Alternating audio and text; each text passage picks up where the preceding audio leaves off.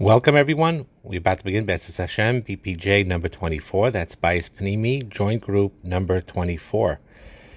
One way of overcoming the barriers that hold back healthy physical intimacy from couples, which even in good marriages and even with things are going Baruch Hashem well, still there are many barriers. One of them being stress, which we talked about, and how to overcome that. And part of that stress, or part of, even when not under great stress, things that hold back physical intimacy between a husband and a wife, is the transition of what happens during the course of the day, from all those multitasking that you have to do in your brain, by whether at work, whether taking care of the kids at home, and then to transition from that to a point of a certain calmness and a slowing of the multitasking aspects of the brain and relaxing and getting to a point where you could connect that way, sometimes is a challenge. And we're going to talk about ways how to overcome this challenge. This challenge actually is more prevalent and more difficult for women than for men overall. I'm talking generally speaking, but like we said many times, generalities, they may not be true in all instances or in even many instances, but generalities give you a clear majority truth that has a lot of truth to it. So we're going to talk about it, what's stereotypical, but stereotypical really applies to most to most people. That in most situations, by men, it's a little easier to do this. That because their brains are more that they work in sort of boxes or compartments. They have the work box, they have the learning box, the davening box. And then, when it comes time for intimacy, they'll have that physical intimacy sex box. They know how to compartmentalize in a way that doesn't mean, by the way, that they're not whole. Doesn't mean that they're not b'shleimus. But men do that have that natural ability to focus on one thing and then on the other and then the other. By the way, this is one of the reasons why a father is extremely important figure in a child's life, but he very often it's not so easy to hyper focus on, because he's on one box, and that's where mothers and women come along. Their brains are totally different. This is biological and it's been studied that they are more multitasking, more thinking about many scenarios at once, and that is why they have a certain knack as mothers to handle young children and juggle all these different aspects at one time. So by men, it's somewhat easier, generally speaking, to move from the hectic work week or hectic work day or learning day or whatever else you're doing, and then transition when it's time to be intimate and physically connected, that he has the ability to make that switch more easily than a woman is, generally speaking. Now, these days, it's probably harder for men than in previous generations, because you do have this nisayon with technology. Because of the technology and being cooked with it, the men also are in this multitasking mode, or moving from thing to thing to thing, and he also has these struggles. But with women, it's much more difficult. And to learn to transition that brain from what's going on the whole day, taking care of the kids, preparing the supper, or working whatever you're working and taking care of everything, and then to switch that off and to live in the moment, to enjoy the present moment, and to embrace what's going on right now, that is a challenge, but that's something that needs work through. And because they feel guilty about things, and the thoughts intermingled with many, many things, and it's tiring and it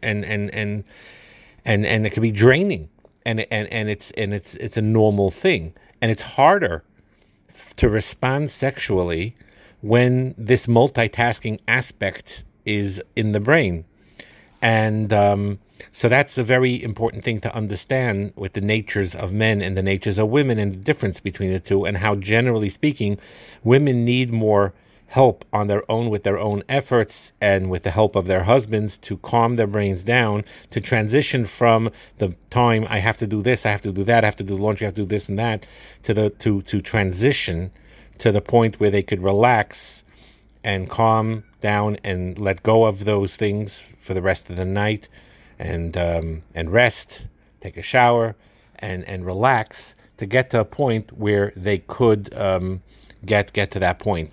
And that makes sense a lot of times with therapists say, this happens a lot, where it's puzzling because, for example, 2 nights ago, they could have had a physically intimate, connection, a husband and a wife, and the husband, engaged with everything, and the wife was ecstatic with everything that he did. And 2 nights later, he's doing pretty much and saying and behaving the same way, same loving way, and same connected way. And instead of being ecstatic like she was 2 nights ago, it's more like the feeling of, let's get over with this already. Because the truth is, it's not about what he's doing or not doing. It's the same. It's rather the thought process in the wife's mind based on the circumstances is different. Could be 2 nights ago, she was rested and she actually was able to slow down that multitasking part of her brain and relax and be in a better mood. And tonight, she's tired and she's more tense and she's thinking about many different things, so it's understandable. And we need to learn to pay attention and take care of our bodies, and to focus on the relaxing, non-judgmental aspects beforehand, and to get to the mode where you could physically connect. And we had this Rivka Sidorsky, the recording, and others give suggestions about meditation, about listening to slow music, about reading a book for a half hour beforehand after taking a shower, and slowing down on the phone calls and the technology and all that, because it takes time. It takes time to unwind. And again, what the husband could do is to help her with those tasks and whatever those tirdes are, and to help her finish it quicker, so she should get into that relaxing mode earlier where they could connect. That is definitely a good suggestion that would help greatly between the couple. And also, just to bring a general idea, is people get frustrated, couples, men and women, because their bodies work so differently from one another. And because, again, I'm talking, say, generally speaking, as an example, for a man to get aroused and have an erection and be fully there sexually, it takes him pretty much between 2 and 5 minutes. For a woman, generally speaking, it would take between 20 and 30 minutes to get to that point. And it varies, but I'm just giving again that generalization, which is a true generalization. And that disconnect is there. People get frustrated with it, but HaKadosh Baruch Hu put it there for a purpose. Well, let me explain. The idea being is like this, that if, let's say, Hashem would have made that the man and woman would be exactly aroused equally, the same time that it takes, and everything exactly the same. So they would have, the physical sex would come much easier, but that's what it would be. It would be purely physical. HaKadosh Baruch Hu doesn't want it to be purely physical. Like we said always, we mentioned this many times, there are 3 primary components. There's the physical aspect, there's the emotional aspect, and even a spiritual aspect. And Hashem wants them all to be together, fused as a whole. The physical is extremely important. But because it's not only physical, that's why Hashem didn't design it that you have 2 equally calibrated bodies getting aroused at the same time. And that's it. If it would just be for that purpose, and then Hashem would have made it that way. But he didn't. And one of the reasons it's pretty clear is that because their timelines are different. Man gets aroused and ready within 2 minutes. A woman needs 20 minutes, or so on and so forth. Generally speaking, the idea is here, Hashem is basically saying in a nice way that he doesn't want the sex to end with his orgasm or his getting totally ready. And on her end also to take that time and to connect. In order to do this, you have to actually put in work and effort, where he could learn to delay that. Or in some situations, there's a first interaction where it goes quicker, and then there's a second interaction where you give special time to your wife, and you continue on. And the idea behind it is because they're different this way, they accommodate. He learns to delay and to acclimate, and she also, and they work with each other with their natures, the different natures pertaining to their own sexual ideas and how it works.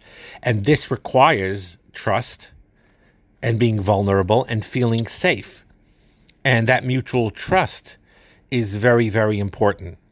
Because if you don't have that trust when you have a physical intimacy, that physical intimacy will be very strained. Very often, like this Rivka Sidorsky brought down and others, it's so true that because physical intimacy is so personal, so deeply personal, it requires that they both hit a level where they both fully trust each other, they feel safe with one another, they feel vulnerable, and they allow themselves to feel vulnerable. And by doing that, they allow themselves to let go, right? Someone put it this way, it's not the nicest way to put it, but there's some truth to it, so I'll just quote it, that you can't be a control freak and enjoy sex. You can't be totally there's a passion there. There's a passion, and there's, let's put it bluntly, there's body fluids. It's not exactly the most pristine thing. It's not like when every hair is in place and you're dressed like with a certain dignified type of manner. That's not what sex is about. It's more wild, it's more passionate, it's more being your real self and letting go of certain inhibitions that you have. And in order to do that, you don't just do that with anybody, and even with your own wife or husband, it requires a certain letting go and a certain trust. That's the idea of, by the way, the outside the bedroom aspects that tremendously help the inside the bedroom aspects of marriage. Because the outside the bedroom aspects of friendship, of loyalty, of respect, of helping each other all the time, and being a team and connecting, what you're doing there is you're building that trust. As you're building that trust outside the bedroom, that's where it influences inside the bedroom also. That I'm not judging you. I'm not judgmental. I don't care about this body part this way, that way, the other way. You look this way, that way. I love you for the way you are, and I'm completely accepting for the way you are, and it goes both ways. That's when great sex can actually happen. When you try to control it, it'll never be great. You overthink it, it'll never be great. This idea of letting go. Letting go, and again, I believe that's what it means a lot of times in the Svarim, where it's brought down that, the Chazon Ish used the word kalas. Again, I can't say, and I'm saying a disclaimer, there's no way for me to know that that's what he meant, but I'm just saying the concept, though, is true. There's a kalas roish, which is a very negative thing, which is frivolity in a vulgar way, and then there's something called a kalas, which is a lightness, not a strictness, a certain happiness, a certain freedom, a certain not tame, a certain passion. And I'll put it also. A secular person put it this way, and again, it's not the most. Sometimes, you put terminology in words that are very direct, it really will stick, and you'll understand the concept behind it very clearly.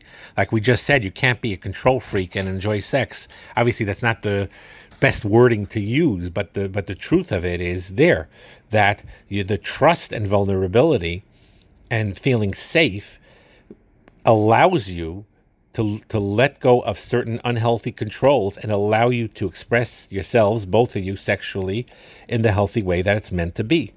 And another expression, which I'm going to say now, is that hot and holy at the same time is what it's supposed to be.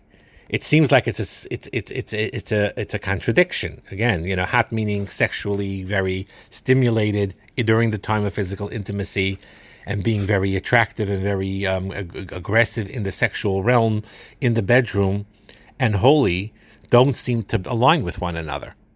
People find it in that view that it's a stira.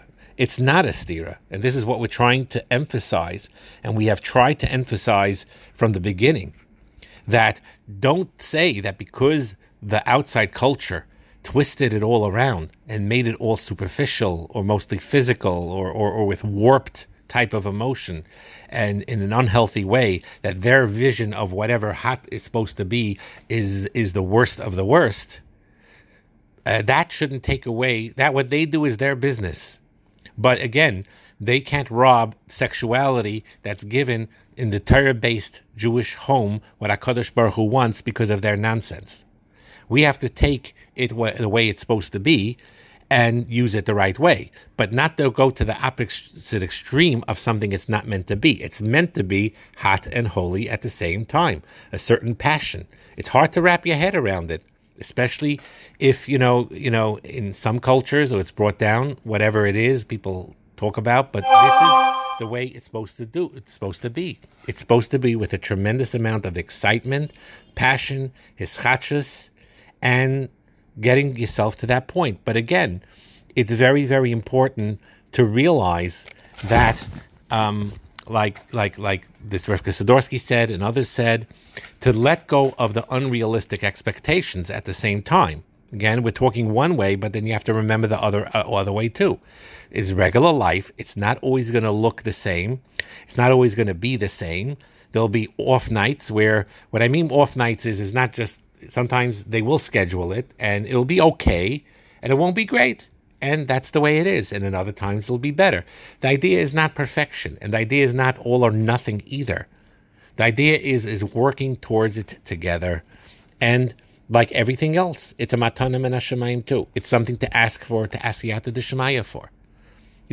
One of the things that's brought down that, there was a sefer, the first Hasidic sefer that ever was printed, I believe, was the Toldos Yaakov Yosef, which was the sefer by the Talmud of the Baal Shem Tov. That was the first Hasidic sefer ever printed. The second one was Tzavah Sarivash, which is a smaller sefer, and it was the second sefer to be published. It's sayings of the Baal Shem Tov. It wasn't a tzavah, even though the word tzavah is there. The Tanya says that, explains that. It was just things he said that was probably in Yiddish and other things that his Talmidim wrote down.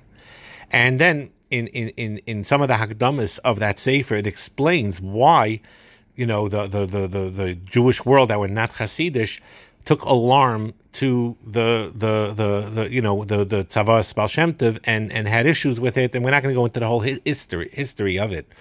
And there were a few ideas behind it. I'm not going to get into it because that's not the share for now. But one of the aspects is that he writes there, and the truth is it's not him. It's not the Baal Shem Tov. Everything the Baal Shem Tov said was from Moshe Messinai. It's just what Torah is emphasized and not emphasized.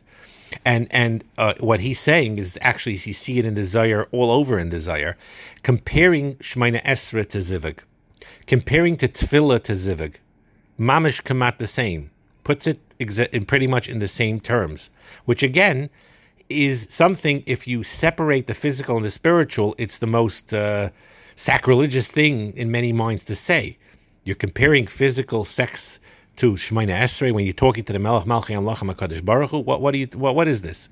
But the truth be told, because HaKadosh Baruch Hu made a guf and an neshama together of a yid, va'anshe kodesh tiyonli, like the Kutzka said, he wants you to be holy men or holy human beings, not malachim. He wants your guf and your neshama to be aligned.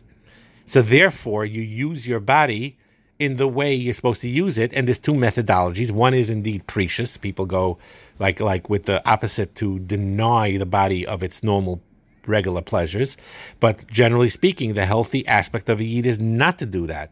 On one hand, being careful not to overindulge, to be mekayim a certain precious in certain levels, which is not the point of Ashir right now.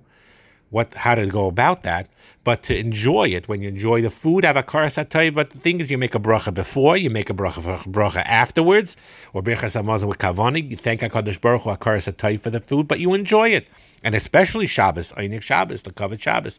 The same thing applies with the sexual ideas. So there's a connection between Zivug and Tefillah. The Baal Shem Tov says a beferish in Tzavas Baal Shem Tov. It's brought down the Zohar in many, many places. One of those concepts that you could equivalent between the two is the idea of the way it works sometimes in Tefillah. We people ask very often, Shemona Esrei, what do? I don't always have a chiyas in Tefillah. How do I do that? And the idea behind it is that that's an avodas matana. You do your yigiyah, you do your avodah, you do everything you can, with the hachana and learning about it, or whatever you do with your techniques and in enhancing your tefillah, especially your Shemoneh Esrei.